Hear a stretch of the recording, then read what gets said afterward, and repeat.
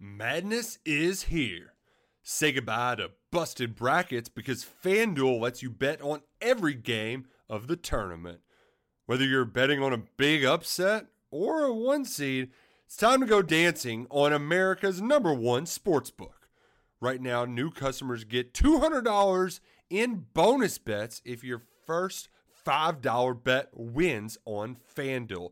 That's $200 to use on point spreads, money lines. You can even pick who's going to win it all. Just visit FanDuel.com/on3 and bet on college hoops until they cut down the nets. Must be 21 and older and present in select states. First online real money wager only. $10 first deposit required. Bonus issued as non-withdrawable bonus. Bets that expire 7 days after receipt. See terms at sportsbook.fanduel.com. FanDuel is offering online sports wagering in Kansas under an agreement with Kansas Star Casino, LLC. Gambling problem? Call 1-800-GAMBLER or visit fanduel.com/RG. In Colorado, Iowa, Michigan, New Jersey, Ohio, Pennsylvania, Illinois, Kentucky, Tennessee, Virginia, and Vermont. Call 1-800-NEXT-STEP or text NEXT-STEP to 53342. In Arizona, 1-888-789-7777 or visit ccpg.org/chat. In Connecticut, 1-800-9-WITH-IT. In Indiana, 1-800-522-4700 or visit ksgamblinghelp.com. In Kansas, 1-877-770-STOP. In Louisiana, visit mdgamblinghelp.org. In Maryland, visit 1-800-gambler.net. In West Virginia, or call 1-800-522-4700. In Wyoming, hope is here. Visit gamblinghelplinema.org or call 800-327-5050 for 24/7 support in Massachusetts, or call 1-877-8-HOPE NY or text Hope NY in New York. What do you love about college football? What about this game makes it so special to you? Well, today on Valentine's Day, we're going to talk about that. We got some more to talk about, as a matter of fact, when it comes to the future of college football, the future of the college football playoff, as ESPN and the college football playoff have inked a new deal somewhere in the billions over the next 6 years. So we'll give you our thoughts on that. Welcome into the Hard Count. It's February 14th, 2024, the last one on the face of the planet. So we're going to make it a great one. Happy Valentine's Day to you and yours. If you have a loved one that is not yet watching the show, would encourage them to get dialed in because we have a ton to jump into. Like I just mentioned, we're going to talk about the extension between ESPN and the college football playoff and their whole expanded deal they're going to do here in the future. We got some intriguing Big Ten win totals I want us to unpack together. We talked about the SEC yesterday. Tell you what, man, this new Big Ten got some new members in there, and Washington, their number will surprise you a bit, as will USC's. Oregon, no, look now, they are tied for the highest total in the conference along with Ohio State. Got one of you hitting me up and saying, hey, Colorado, they have too much hype. They have too much hype, and guess what? You're feeding the hype, JD. You and that whole media operation, that whole media machine, you're feeding into that. Well, we got some thoughts on that. We have a response to that, and we'll answer that one in a very matter-of-fact fashion. Also, Alabama, time of us being live, it looks like that is not yet finalized, but they are trending towards hiring their offensive coordinator. Nick Sheridan is the name. He is the tight ends coach for Kalen DeBoer. Previously at Washington, came over with him to Alabama. Got some thoughts on this one as well. So a lot to unpack here. We got a ton to jump into. We got hard count meetings a little bit later in the show going to College Station. We're glad to have you here. We can't waste too much more time. Make sure you're subscribed. We talk about it a lot, preface it every show with it. This is supposed to be a mental vacation for whoever watching this show.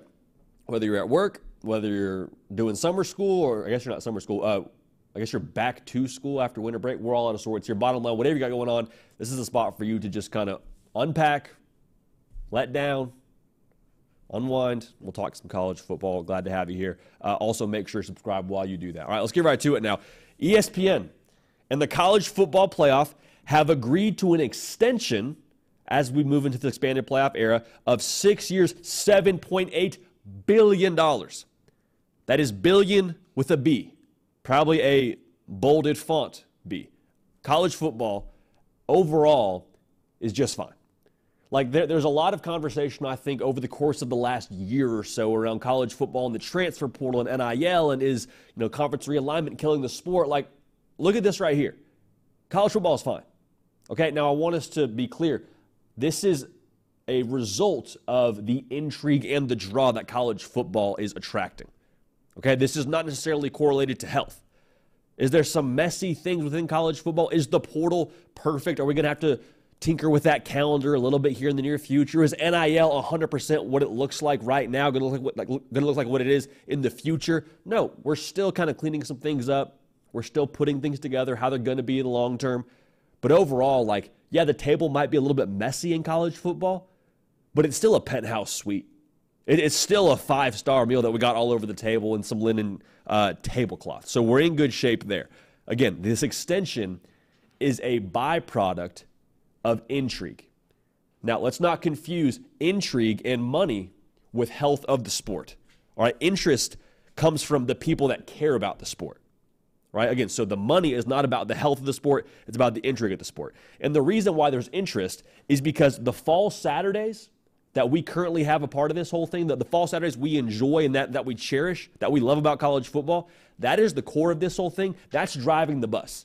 That's driving all of this money that we currently have. All right. So when we talk about extensions and media deals and all that, it's always a little bit funny to me because again, we're not seeing any of that money as college football fans. Like, it's cool to know that the train is still on the tracks and that we're still going full speed ahead. But when it comes to how this actually impacts us as college football fans, the answer is not a whole lot. But I want us to this was a good opportunity for us to kind of circle up together as a college football public and kind of just have a clear conversation about things here. I provide a little bit of a word of caution here when it comes to what this sport looks like in the future. Like, how much money is enough money? Ever in the history of the sport, how much money is enough money? The answer is never enough money. So my concern is now you see this expanded playoff, you see more money going to it, you see the billions of dollars. Well, I think there's going to be some people that come out of the woodwork and say, well, hey, we expanded the playoff, we made more money. Who's to say we shouldn't expand the playoff a little bit more? Who's to say we shouldn't make it a 24-team playoff, a 16-team playoff? I mean, so on and so forth, because obviously you see more inventory, you see more of a product, you see potentially some more revenue, right? And more money is always a good thing, right? Not necessarily. Because the reason why we have this deal in place right now, the reason why you see that number that has a B next to it, the reason why you have that is because of the fact that college football, what makes it special, is still intact, which is, of course, the regular season. The fact that fall Saturdays mean as much as they do to all of us. And the reason why that regular season is so special is what makes the college football playoff overall, I think, have some intrigue and some draw to it, okay? So the college football playoff is standing on the shoulders of the regular season. Now, the argument that I know we're going to get from a lot of people is, well, every other sport, they have a big playoff. They have double-digit teams. They have 16 teams. Look at March Madness. They have a 64-team play. That's the one thing that kind of makes me cringe when it comes to March Madness. I digress. I don't want college football. You don't want college football to be like every other sport. College football is great because it's its own sport. College football is great because it's not the NFL. It's not the NBA. And so while I understand the thought behind it, I understand where they're coming from, just understand that's not the direction we want to go. College football is great because it has the best regular season known to mankind. And to take it a step further, there's some folks that are going to come at you and say, well, you're asking for less meaningful football games? You're asking for less big-time playoff games? No, what I'm asking for is for us to keep the best regular season how it is. Actually, to flip it the other way, I'm asking for more meaningful games, except I want those meaningful games played from September till the end of November. That's the meaningful games. That 12-week stretch of the regular season, that's what I want to mean the most as possible. All right, so when you look at the college football playoff, the more you expand the field, the larger that playoff gets, the less the regular season ends up meaning from game to game. So we're not asking for less meaningful football. We're not asking for a watered-down product. We're asking for us to keep the main thing that has brought this sport to where it is right now to stay intact and to stay special. All right, so while we're talking about this extension and all this, overall, this is, I believe, a good thing. You got probably the best network up there with Fox that's carrying this sport going forward. It's going to be a good thing. But let's protect the natural resource that is the regular season as much as possible. All right, let's not put a mall where Yosemite is. people come to Yosemite because of the natural beauty, all right? People come to Yosemite because they just love what it's always been. Now, if you put a mall in the middle of that thing, would you make a lot of money? Absolutely. It'd be great. But that doesn't mean it's the best idea for the long term. Because the people that really love Yosemite, the people that really love college football, they've shown up there year after year because they love what it is at the core. They love what they've always enjoyed about it. So long term, this is a good thing, but let's not confuse money for health. The money here is coming from the intrigue that the regular season, I believe, has generated here over the course of the last few years. Over the course of, I guess, college football history, if we're going to keep it a buck. Hey, appreciate everybody dialed in live. Make sure you have liked the video, all right? Thumbs up button under the screen. Make sure you've liked it, and we'll keep a good thing going. We got a lot to jump into when it comes to these preseason win totals. Did the SEC yesterday. We'll probably get into the ACC tomorrow. But right now, let's go to the Big Ten.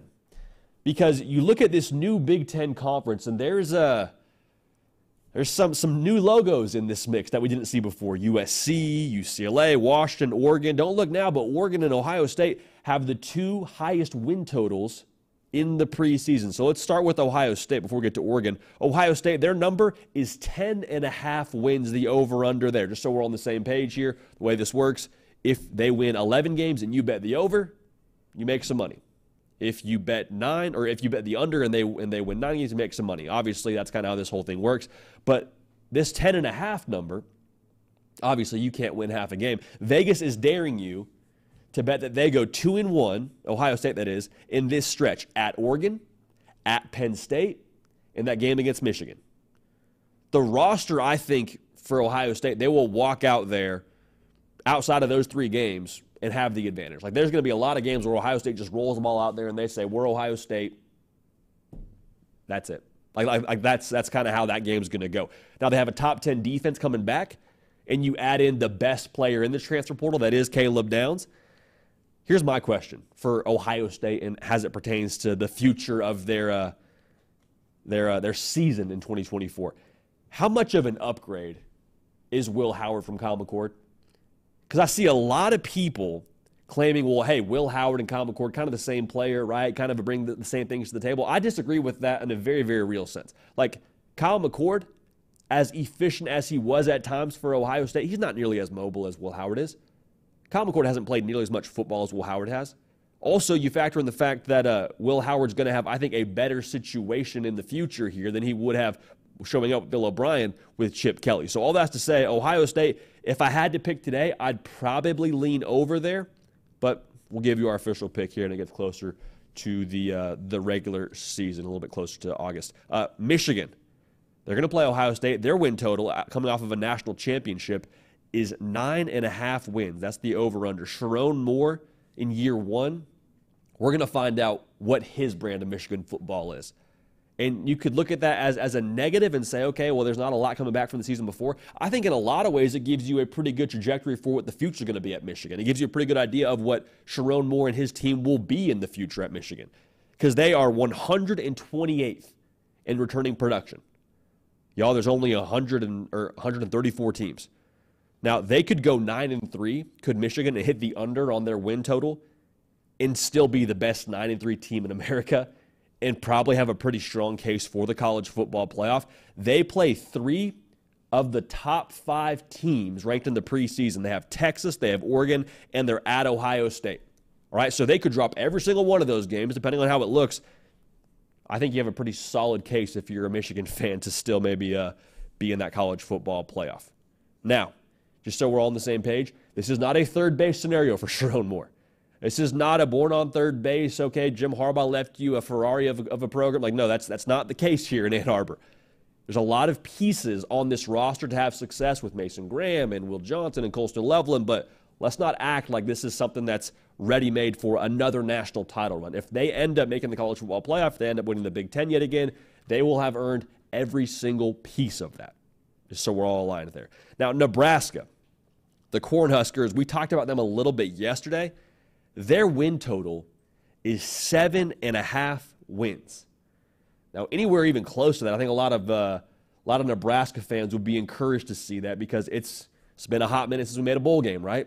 That's kind of the promised land we're looking for right here. But to win 8 games, if they hit the over on 7.5, I think the game that you circle as the most difficult for Nebraska on the schedule is Ohio State. Besides that game, October 26th in Columbus, I don't know that I'm looking at the schedule for Nebraska and just saying, yep, lost there, yep, lost there. Now, that's not me predicting they go 11-1, but I do think it's fair to say that you look at what Nebraska was last season, and to be clear, they went 5-7. They didn't achieve what they wanted to last season. But to have 5 one-score losses and to bring back top 3 production in the country from that team a season ago and to potentially upgrade at quarterback, got to imagine that's pretty exciting in Lincoln.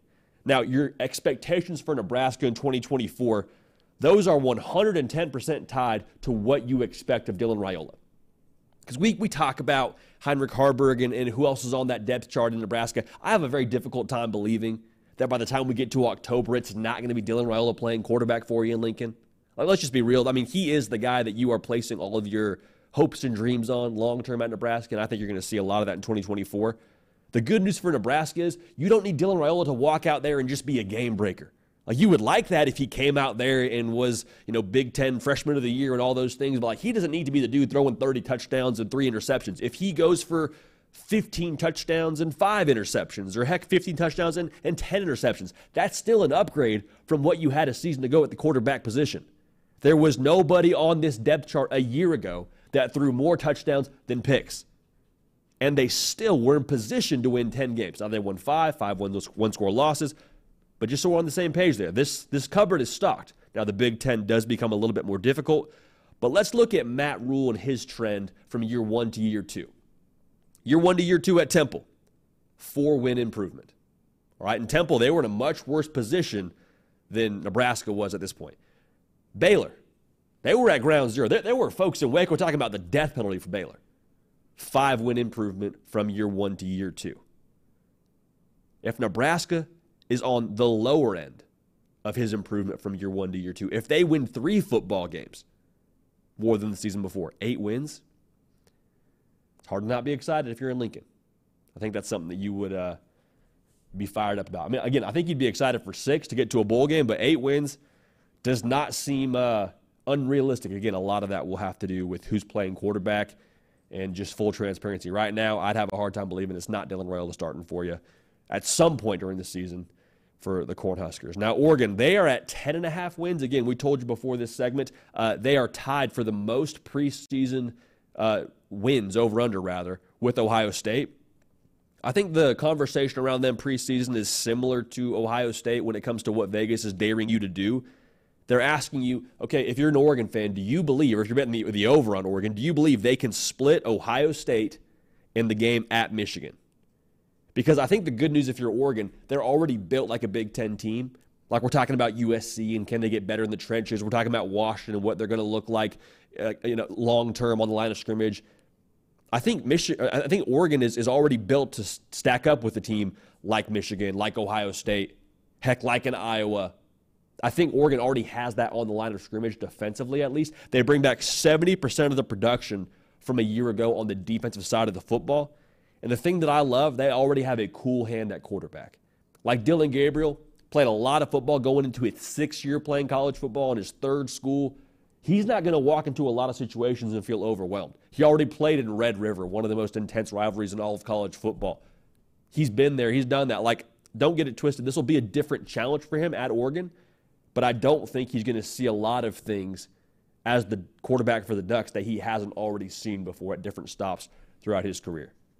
So I'm very, very bullish on Oregon. I think they're going to be a force. I'd have a hard time seeing them not in that college football playoff mix at the very least. Now, just so we're on the same page, I think you could see as many as 3 to 4 teams from the Big Ten in this college football playoff. Like, that's how strong I think this conference is. Now, will one of those teams be USC? Based on this win total of 7.5 wins, that would be surprising. Vegas, to me, with this number, they're accounting for a couple of things. 1, no more Caleb Williams. 2, a more difficult conference schedule. Pretty straightforward there. They went 7-5 last year to USC, and that was with the former Heisman Trophy winner of Caleb Williams. Can you blame Las Vegas here? Can you? I mean, like, are we? Is this an unrealistic thing to say for Vegas that they're putting them at 7.5 over-under? They play 4 of the top 15 preseason teams. They have LSU in Vegas to start the year. They're at Michigan. They got Penn State. They got Notre Dame. Everyone and their mama is watching what USC does in the trenches on defense. Because you move into a line of scrimmage league, you kind of expect USC to have a tough time if they show up with that same effort they did a season ago. But there's a great book that I love by Ryan Holiday called The Obstacle is the Way. The Obstacle is the Way. And essentially the book just talks about this principle that whatever your issue is, whatever your deficiencies are, it's unfortunate, but you can take those deficiencies and turn them into a positive. I think that could be USC here. Because you want to change the narrative around, oh, well, USC, they're soft, they don't play defensive football, they're not good in the line of scrimmage. Go win 10 games in a line of scrimmage league that is the Big Ten your first year there. That'll change the way that people talk about you real quick. And they're already making some moves on this staff to try and improve themselves defensively. Obviously, have a new DC in Dan Lynn. We talk about Eric Henderson a fair amount on this show. I like where USC is headed overall. I think USC is in good shape, and I'm curious to see where they end up at the end of November with that over-under win total at 7.5. Penn State, we'll move quickly here. Their over-under is at 9.5. If you're Penn State, this is the year to break that 10-2 conversation, to no longer have to deal with that whole, oh, well, they're only going to win 10 games, and that's going to be who they are every year. Like, no Michigan on the schedule, no Oregon on the schedule. Their toughest games are Ohio State. We'll see what USC is. They got to go to L.A. They are top 25 in the country in returning production. Drew Aller, if he can improve a little bit more from what he was last year, his first year playing quarterback for Penn State, or being the starter for Penn State, rather, if they can be more explosive offensively, they got a really good backfield. Katron Allen, Nick Singleton, they're both back. Abdul Carter is a heat-seeking missile playing linebacker in State College. I think Penn State, if there was a year to break that 10-2 stigma, I think there's a path to do it here with the schedule and with what they have on this roster. Because just so we're on the same page, it's okay if we were all a little bit early on Penn State, because last year you weren't sure what Ohio State was going to be with a new quarterback, and there was a lot of talk around Michigan and the whole sign stealing scandal. Would that throw them off their game? The Big Ten was still really freaking good last year. I'm just saying, don't be surprised if Penn State pops a year later than a lot of us thought they would. That 9.5 win total, we'll see what happens there. Last one I want to get to, Washington. They're at 7.5 for their over-under preseason win total. Very bizarre to see a team that played for a national championship have a win total right around 8 to 7 wins. This is a result, I think, of obviously being in a more difficult conference. That is the Big Ten. Also, they got hit pretty difficult with just the triple crown of the Saban ripple effect, losing their head coach, the NFL draft with Michael Penix Jr., Rome Odunze, and other pieces going to the league, and the transfer portal when they lost Kalen DeBoer. They bring back 19% of the production they had a season ago on offense. That is the lowest percentage in the country. New head coach, new quarterback in Will Rogers, who a guy that we're quite frankly pretty high on here on this show. Let's wait and see on Washington, but I just wanted us to touch on that number a little bit because they played for a national title. 7.5. 7.5 wins. A little bit bizarre to see, but hey, that's the world we're living in when it comes to college football. So get at me on social media. Let me know what over-under win total intrigues you the most. Heck, feel free to call your shot as well in terms of which win totals you think you got a feel for, got an angle for. Moving right along here. Again, make sure you like the video. It helps the algorithm for us, helps us boost this show, boost this channel, and just get this out to more people. So thank you in advance for that. Alabama looking like they are zeroing in on an offensive coordinator. I don't believe this is final just yet. It might be by the time that you're seeing this video. A lot of thought around who Kalen DeBoer could end up hiring to be his OC. Would it be an outside hire? Kirby Moore was a name that got thrown around a lot. We personally were big fans of Kalen DeBoer saying, hey, listen, it's my turn, Michael Scott style, making himself to the OC. Nick Sheridan, his tight ends coach at Washington, his tight end coach currently at Alabama. Looks like that's going to be the guy they roll with as their tight end coach, or as their offensive coordinator, rather, in Tuscaloosa. So we'll give you our thoughts on that here in just a second.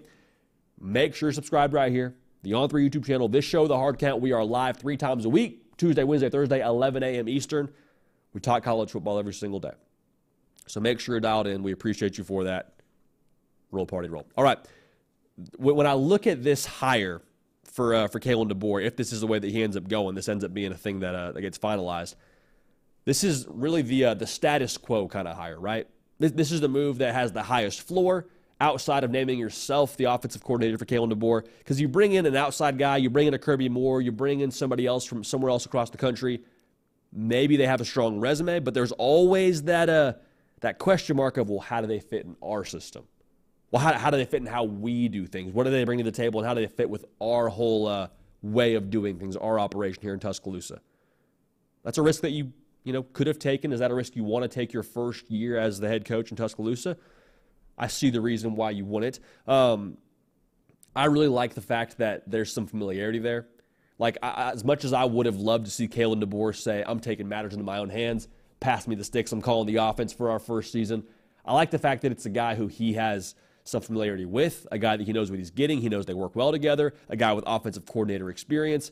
And to be honest, if he wasn't going to be the OC at Alabama, it was a matter of time before he was an OC somewhere else. A rising star in the industry. Good for Kalen DeBoer making an internal hire here, making the high floor hire. Now, let's not get it twisted. Just because Kalen DeBoer is not calling the plays in Tuscaloosa does not mean that Kalen DeBoer won't still have a massive influence on what gets called during the week and on how they practice and run the offense during the week. The way that it was explained to me, this is still going to be Kalen DeBoer's offense.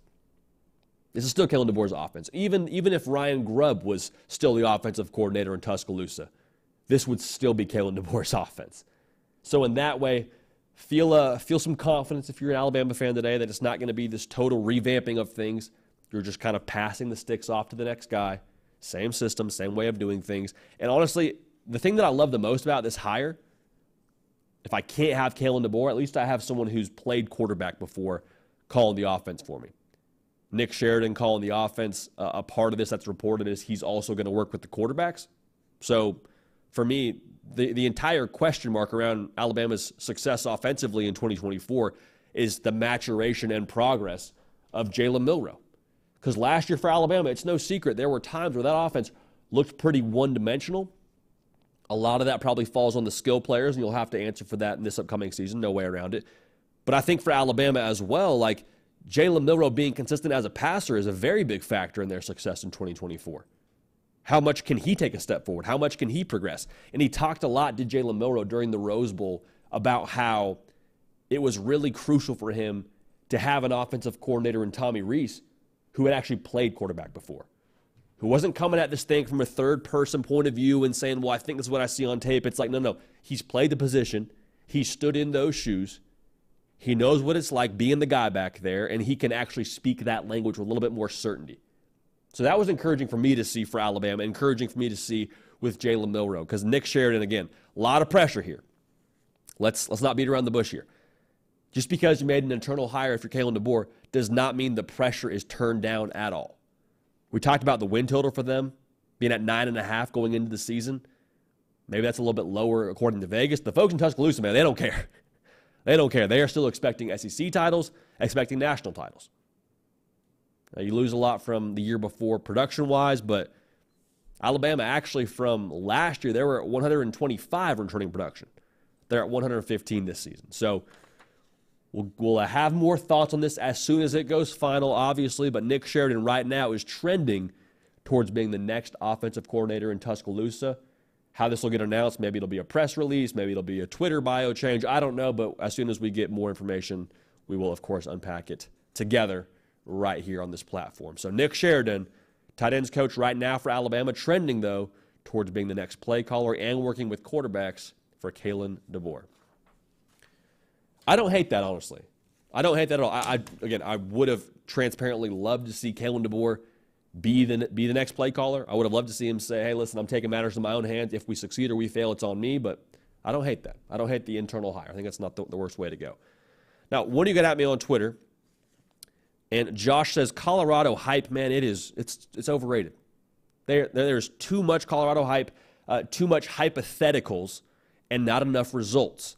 If they finish 4-8 or 3-9, the media will keep making excuses for Colorado. All right, so there's a lot to unpack here. Now, I understand where you're coming from. Because for a minute there, that first 3 weeks of the season, everybody and their mama was saying, Deion this, Colorado that, Shedeur this. Are they going to make the college football playoff? And, I think all of us kind of understood that wasn't probably really on the table for them long term. And if that was a thought after the first 2 weeks of the season, seeing them go back and forth with Colorado State, that third week of the season probably gave us a good gauge. I want us to get clear on this, though. We never predicted anything past 4-8 for Colorado. All right, so there are a whole win-loss, which doesn't have a ton of science to it, to be honest. There's a little bit of luck involved in that, but we had Colorado going 4-8 their first season. And to talk about hype for them, Vegas had them, I believe, at 3.5 total wins. So talk about hype over under 3.5. It's not too much to ask for going into their first year. Now it's bumped up a little bit this upcoming season. I think the expectation for them to be successful for most realistic college football fans would be to make a bowl game. But going back to the thought around, well, there's too much hype, they're getting too much attention, they're overrated. We're not overrating Colorado at all. At all. Now, they have a very big if factor because we're going to see what Shedeur Sanders does. We're going to see how that new transfer portal class on the offensive line, if that allows them to elevate a little bit. The Big 12 is shifting in terms of the new members. There is some variance and some question marks for us to, talk about together here for the course of the next couple of months. But I want us to be clear here. We did not overhype Colorado. We feel how we feel about Coach Prime in Colorado.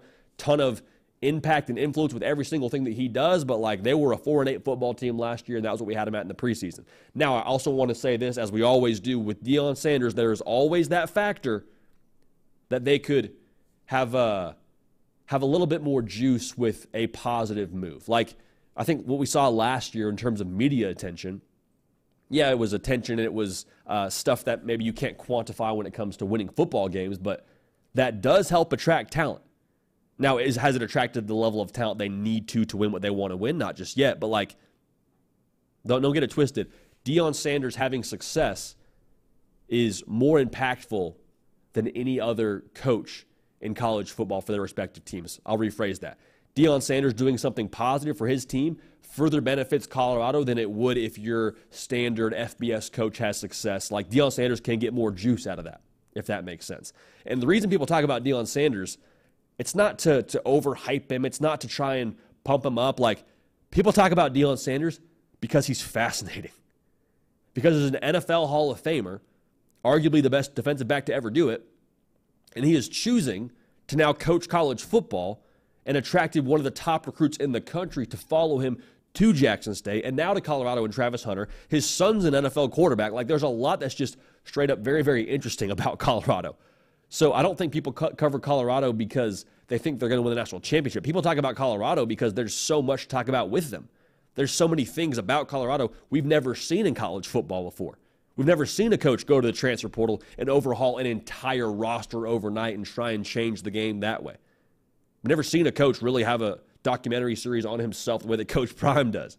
So, yes, there's some things about it that I'm sure feel a little bit overkill. I don't doubt that, but I just want to make sure we're on the same page here. People don't talk about Deion Sanders in Colorado because they're this incredible football team. They might end up being that, and that would help, I think, everybody, to be honest, when it comes to the media game. But, people talk about Deion Sanders because it's wildly, wildly fascinating and, quite frankly, something we've never seen before in college football. Now, I also want to make this very, very clear. Media in general, sports media specifically, is supply and demand. We base what we talk about on this show, yes, very much so based on what's happening in college football, but we talk about what y'all want to talk about. How many times have you heard me sit in this chair and say, hey, get at me on Twitter, get at me on Instagram, hey, subscribe to the channel, hey, like the video. I'm not doing that just because it helps us. It does, 100%, but for us, that's good data. That is a roadmap to what you want to talk about. And so the reason why you saw Deion Sanders popping up anywhere and everywhere last season was because people continued to provide demand for Deion Sanders, for Travis Hunter, for Shedeur Sanders, for Colorado. So people are trying to supply to meet that demand. So if people are frustrated with the way the media is operating according to Deion Sanders, I would say don't give the media what they want to hear. Don't give the media that signal that says we want more Deion Sanders.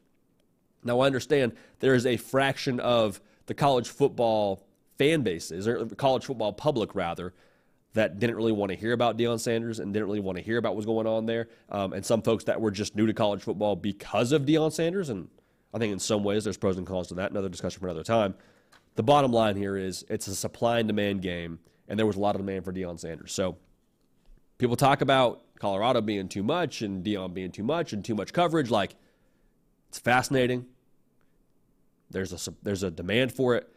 And just to revisit this, we personally did not take part in the overhyping of Colorado based on what we had in the preseason. So we can revisit that if we want to. We kept receipts. We can talk about it, but we personally feel like we have a good gauge for Colorado. And if they win the Big 12 this year, we'll talk about them, and we'll talk about them as much as you want to talk about them. So that's another reason to be subscribed, another reason to let us know how you feel about our content and about Colorado. All right, let's move right along here. Hard count meetings is something we did at the last studio for the better part of, I guess we've done this for the better part of the last month and a half, really since the regular season ended. And what this is, just so we're all on the same page here, a hard count meeting for us is the equivalent of an exit meeting, which happens across the country in college football at the end of every single season. We rephrased it, not calling it exit meetings anymore, because that's just something that kind of sounds like people are getting fired. I want us to have an exit meeting, a hard count meeting for us is just kind of taking inventory of a program and a coach and where they currently are in college football and kind of what needs to happen going forward, and just kind of a state of the union, if you will. So let's take this hard count meeting all the way out to College Station, Texas, and have a state of the union with what's going on with Mike Elko, the 12th man. Because Mike Elko, coming to College Station, when he got hired, we were fans of it. We were fans of it, and we're fans of it because we think it provides a lot of what Texas A&M needs in the long term. We'll talk more about that in a second. The current state at Texas A&M is extremely talented. Like, there's a lot made about how they've underachieved under Jimbo Fisher and about, everything with how their student section is and the traditions and all these things around Texas A&M, and that's fine. But, like, at the end of the day, they have a roster in place that can really do some damage. Okay, top 20 in returning production from a season ago is Texas A&M. Okay, so what Mike Elko is dealing with here is by no means an empty deck. All right, he's got a lot of pieces here to do some really good things. Connor Wegman, I think, is set to be one of the better quarterbacks in the SEC, if not the country, next year, based on his talent and the way that he could trend. And with all that talent comes more expectations. Like, I want to revisit this. I think people feel like A&M fans are a little bit entitled because they talk about competing for SEC championships and college football playoff appearances and all that. And there's some portion of the crowd that is saying, well, why? Why do y'all expect that? You haven't won anything in a minute here. Well, the more reasonable, I think, fan, the more reasonable college football mind would say, well, they expect that because of what they've put into it. The way that college football is structured right now, the care factor that you have can make the most impact than it ever has before across the sport. Like, if I'm giving to my school when it comes to helping NIL resources and facilities and whatever you want to talk about, if you're giving resources to your football team, you expect to get something out of that. A&M, they have a care factor that is as good as anywhere else in the country. And so with that care factor, again, comes expectations. If I have the right input, at some point in time, I'm going to expect the right output. And they haven't had the right output just yet, so you kind of look at the machine, pop the hood on that thing, get a new head coach in there, and Mike Elko. Okay, now we might be cooking here. And the reason why I'm so excited about A&M in 2024, we talked about it a little bit yesterday, but the problem with A&M has never been on paper with this roster. They've recruited well. Yes, the portal has hit them a little bit. That's fine. I still think they've got a really talented roster, one of the better rosters in the SEC. It's not a paper issue for A&M. And so if it's not a paper issue, where is the issue? If you're asking me, I think it's I think it's rather pointing back to getting the most out of what's on paper. Okay, so getting the most out of what's on paper, who does that fall on? Your coaching staff. Most notably, your head coach. And this isn't me throwing shade at Jimbo Fisher, but it didn't work the last couple of seasons. Mike Elko brings to the table a resume of doing more with less, a guy who is known for structure, known for culture. And if you provide the right structure to this roster at A&M, there's no telling what they could be. There's a reason that win total for them is right around 8.5. Okay, they expect them to potentially do some really good things in 2024. So just so we're on the same page, the expectations for A&M, not going anywhere. There is no resetting of the standard and saying, oh, well, it's year one, give him a second. There might be some patience when it comes to him putting it together. There is not going to be a resetting of expectations. Like 6-6 next year will not be anywhere near good enough for the folks in College Station. Going back to what I just said, the input and what they have on this roster is good enough to win now. Can Mike Elko get it done? I'm excited to see. They're one of those teams now that could kind of pop out of nowhere where it's like, oh, yeah, that was always there the whole time. They just had to put it together the right way. That's A&M in 2024. So I'm excited to watch them, man. They're one of the most, I don't know if sneaky is the right word. Anytime you have an 8.5 preseason win total, I don't think you're sneaky, but I do think there's a lot to be excited about in College Station. A lot to be excited about. All right. In just a matter of moments, you're going to throw it over to our keeper of the queue, Nick Brake, and unpack some of your questions, your college football thoughts, concerns, whatever it might be. Before we get to that, though, it's Valentine's Day. There's love in the air. And when there's love in the air, yes, it's a romantic holiday, but how can you not be romantic about college football? And so with that being said, I want us to talk about, just very, very briefly, some things that we love when it comes to the college football landscape and college football in general, right? So get at me in the chat, get at me in the comment section, let me know what you love about the sport. First thing I love about college football, man, fall Saturday mornings. Now, fall Saturdays is probably too much of a cop-out basic answer.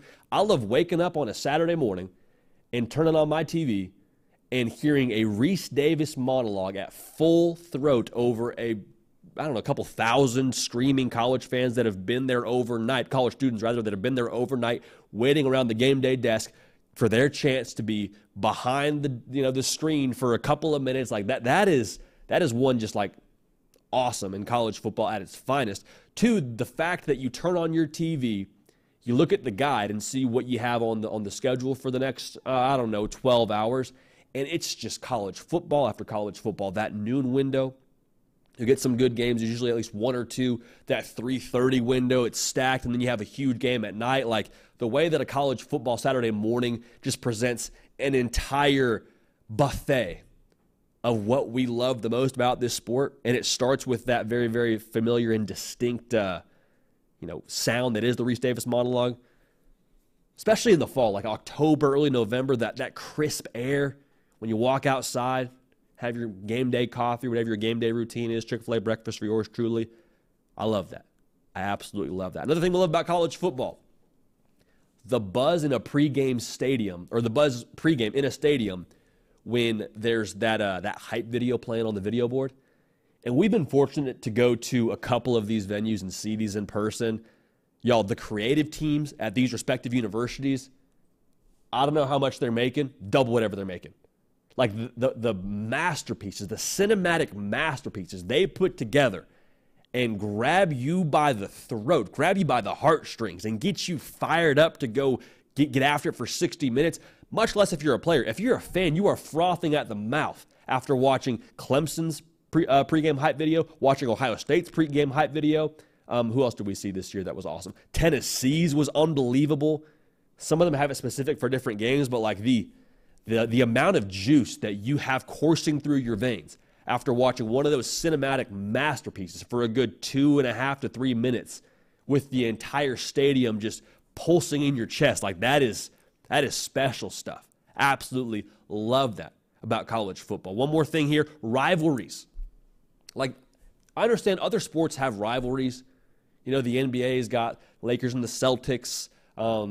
Major League Baseball has the Red Sox and Yankees. You got Cowboys, Eagles, I suppose, if you're an NFL fan. But like rivalry weekend in college football specifically, the amount of just emotion baked into that weekend and that Saturday, it's unlike anything else, not just in sports, but like unlike anything else in the world.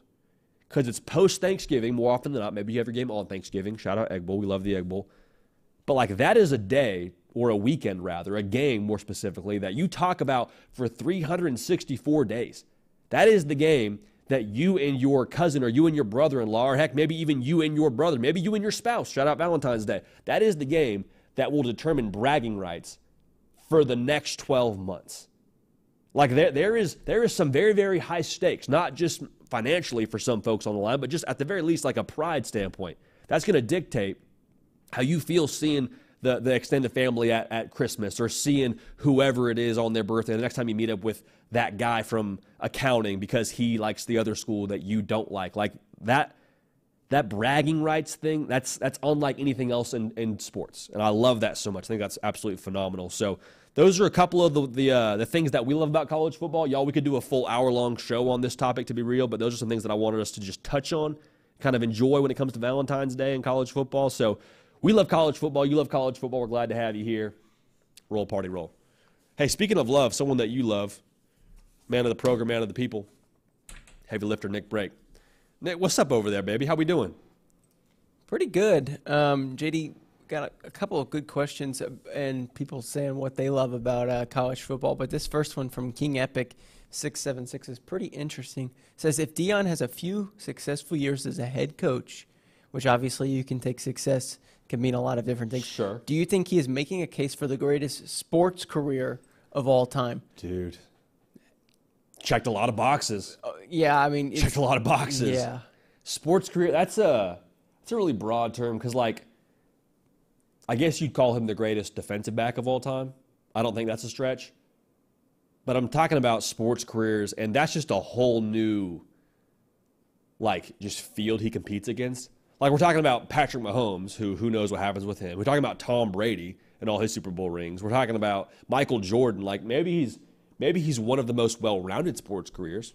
I don't think that's too much of a stretch. But I would have a hard time right now, until he wins, like, a national championship, then we can maybe get a little bit deeper into that water. But yeah, it's interesting. Let's pump the brakes and just enjoy the Deion phenomenon that is going on right now. Yeah, absolutely. He is the greatest DB of all time, JD. I don't think that's a stretch at all.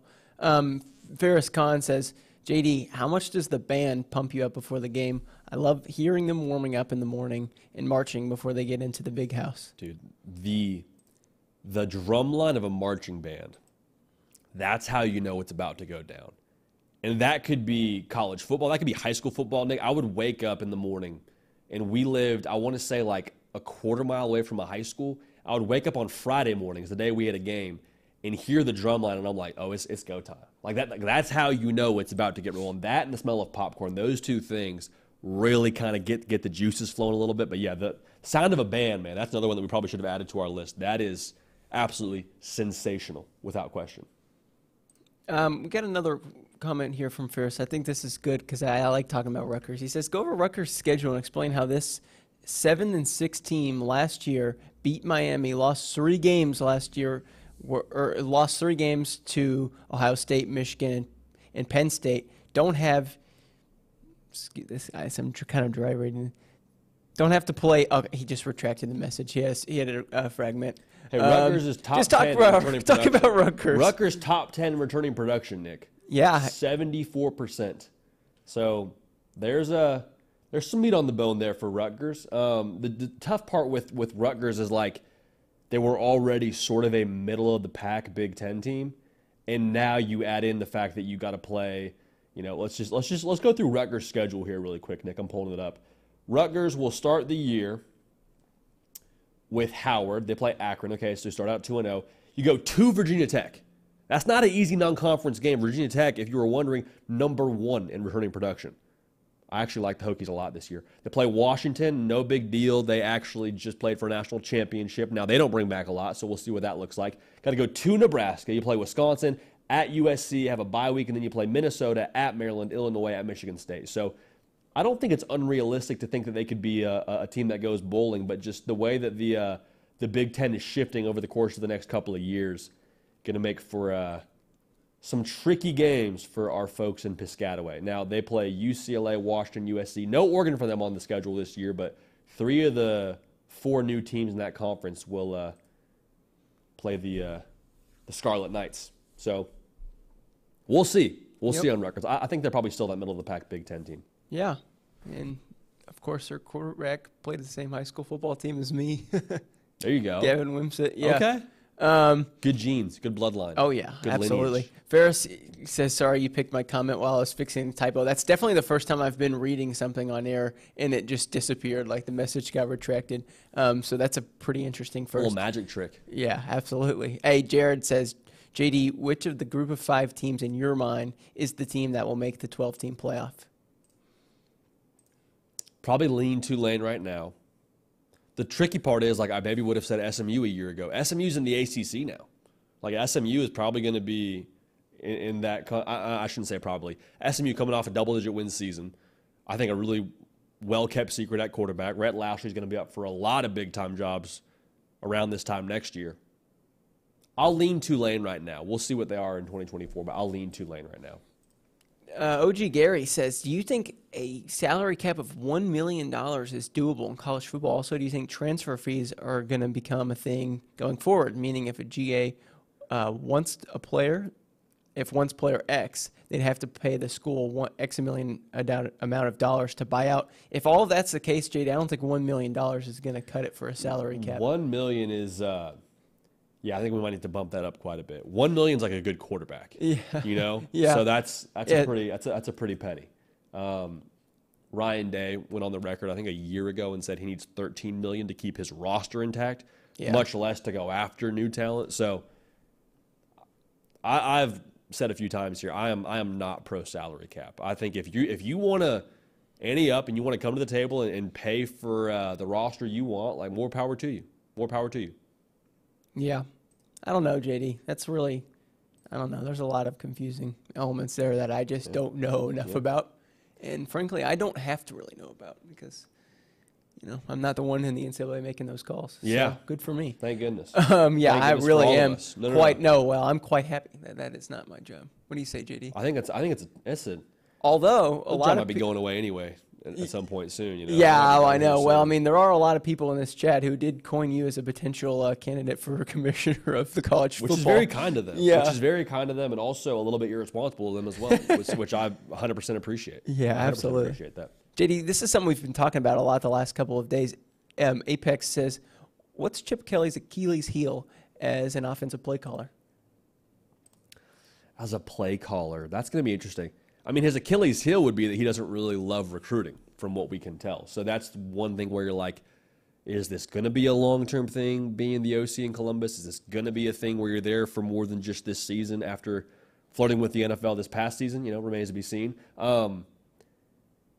You know, I think still to be determined, because what I understand, it's going to be sort of a blend of Ryan Day's system along with Chip Kelly's system. So I don't know that it'll be totally what we saw, you know, at UCLA, or much less what we saw with him at Oregon. There'll be some variations mixed in there. I don't know if I see an Achilles heel right off the bat, Nick. That's something we're going to have to wait and see on. Yep, absolutely. Richie Dubs says no salary cap in Major League Baseball has killed baseball. I'd go to the opposite, and I say too small a salary cap in Major League Soccer is the reason why nobody takes it seriously. There you go.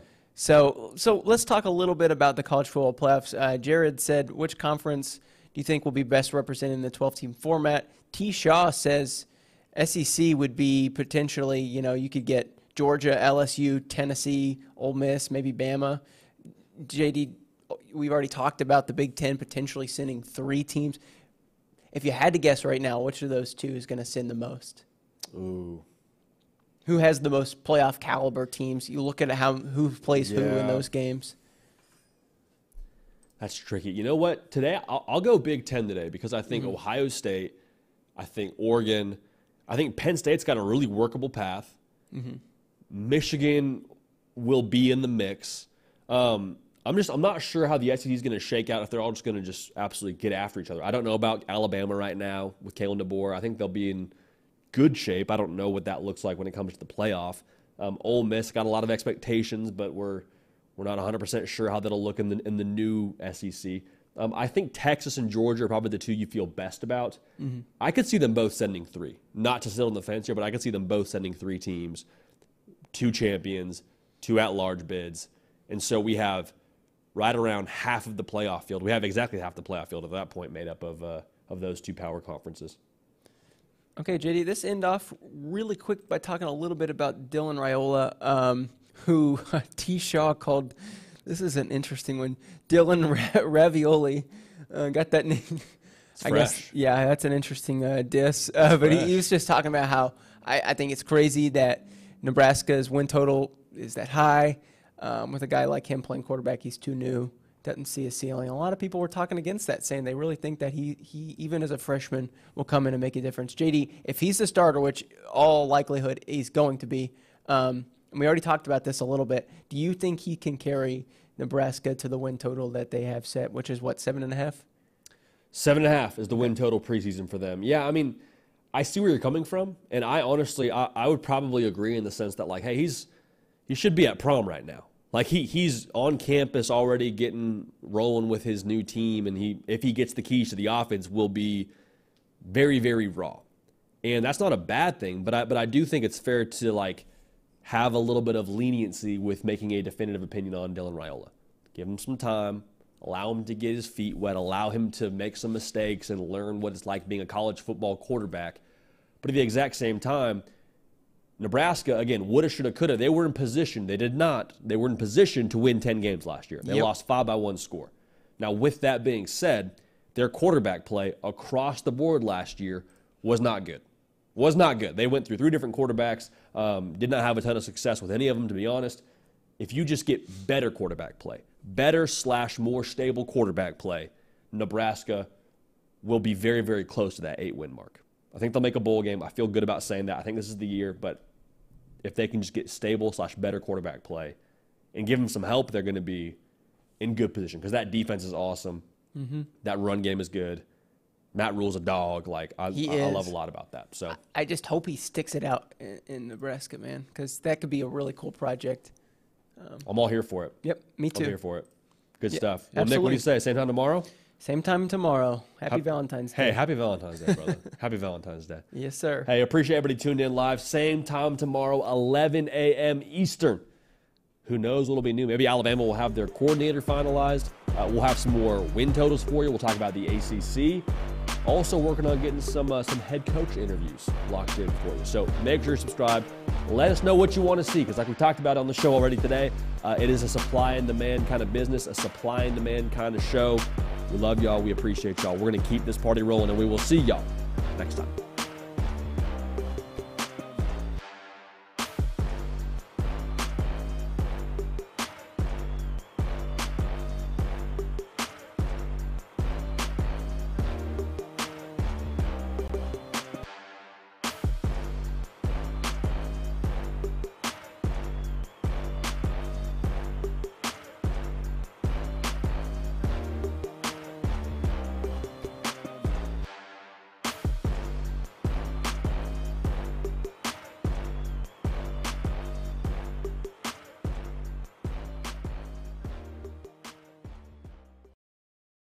Madness is here.